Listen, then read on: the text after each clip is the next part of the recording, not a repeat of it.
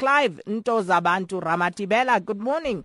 Manchester United was climbing up the wall.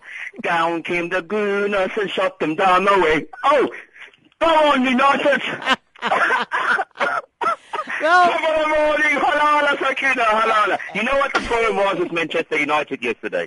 they brought their diving team instead of the football team. Even worse, they couldn't cover their well back. Okay, sorry.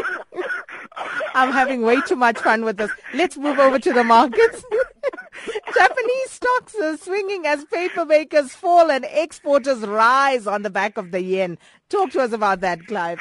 It was an amazing day for the Japanese stocks, Sakina. They were not steady. We must agree with that. They were not steady, but they did show some really reluctance there. Japanese stocks fluctuated as paper makers shocked and exporters rose, obviously as the yen touched the lowest level against the dollar yesterday in more than 7 years, in actual fact, to be honest with you. If you look at the companies that were mostly affected there, Nippon Paper, they do toilet paper, they do newspapers, they do all sorts of things. They do copy paper as well.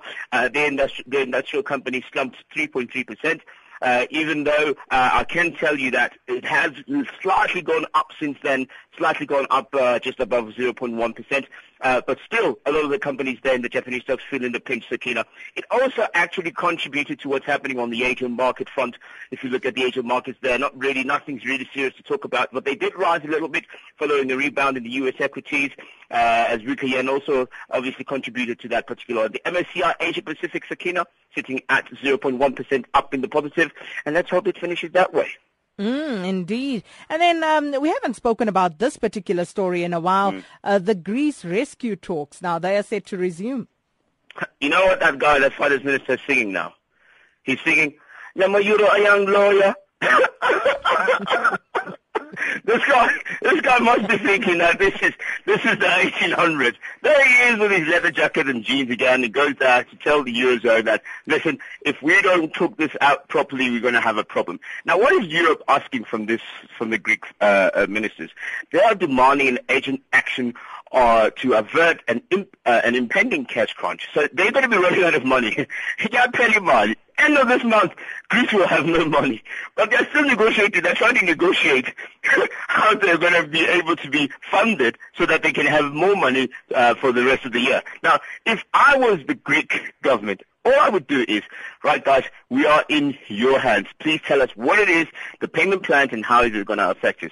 Instead, they're actually fighting, and they're saying, we stand ready to further support any of the Greek strategies to work with the Eurozone. So if they don't change their attitudes towards what the Eurozone is saying, and I feel sorry for Mario Draghi in this case, but they continue to be a disagreement with Alexis Tsipras, who says that he's waiting to see what the authorities are saying on the finance side. They cannot just sign up any deal to get them out of trouble.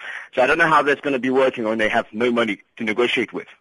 And then here's one that everybody was talking about yesterday, the new Apple Watch. Now, what's all the fuss about, and what are the things that we need to know about it? I've never seen such in my life. You know, these guys have just put that saying that time is money. They've just put a new swing to it now.